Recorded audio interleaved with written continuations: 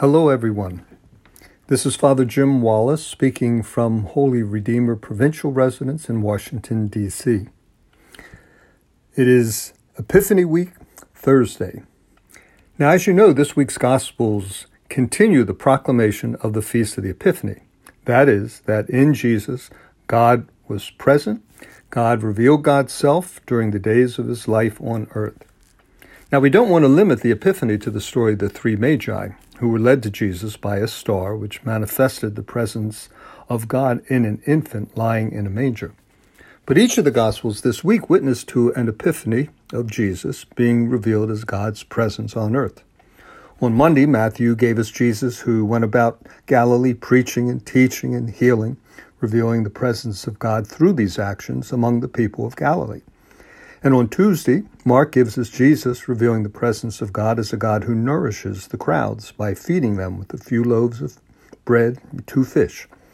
And yesterday, Jesus reveals God's presence to the disciples who are being tossed about on a stormy sea by coming to them, walking on the water, and the sea was calmed.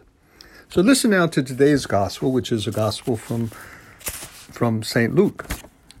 Jesus returned to Galilee in the power of the Spirit, and news of him spread through the whole region. He taught in their synagogues and was praised by all. He came to Nazareth, where he had grown up, and he went according to his custom into the synagogue on the Sabbath day. He stood up to read and was handed a scroll of the prophet Isaiah. He unrolled the scroll and found the passage where it was written, "The Spirit of the Lord is upon me, because he has anointed me to bring glad tidings to the poor. He has sent me to proclaim liberty to captives and recovery of sight to the blind, to let the oppressed go free, and to proclaim a year acceptable to the Lord." Now, rolling up the scroll, Jesus handed it back to the attendant and sat down. And the eyes of all in the synagogue looked intently at him. He said to them, "Today, this scripture passage is fulfilled in your hearing."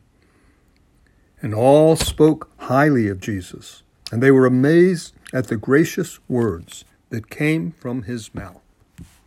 Today's gospel has Jesus revealing himself to his hometown family and friends in the synagogue on a Sabbath by making use of the words of Isaiah the prophet. Luke tells us Jesus finds the passage and reads about someone who has been anointed by the Spirit to do 3 things: to preach and bring the gospel or glad tidings to the poor, to bring the news of God's presence, God's love for them, into the world, to preach and to bring about liberation for those imprisoned by sin and evil. And in the simple phrase about giving sight to the blind, the text is pointing to someone anointed by the Spirit who brings the mercy, the kindness of God, the healing of God to those in need.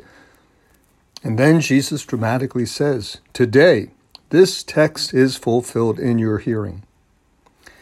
This is the threefold mission of Jesus in his ministry.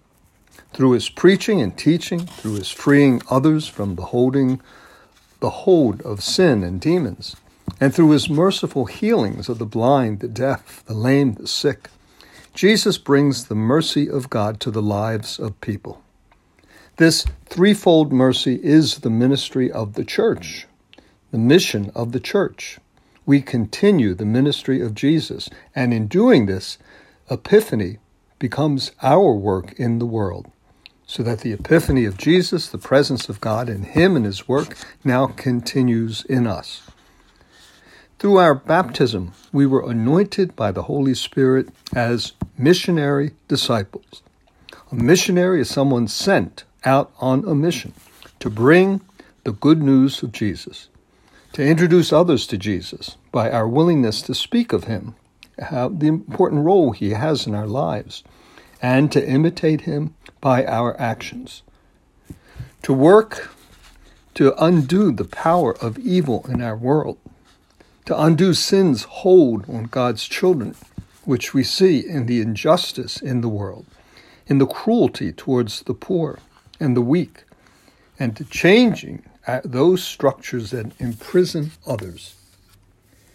So it's now our time to continue the epiphany of God in the world through Jesus, now present in his body, the church, through our words and our deeds. In this way, the world continues to be changed and to move from darkness to light. So happy Epiphany.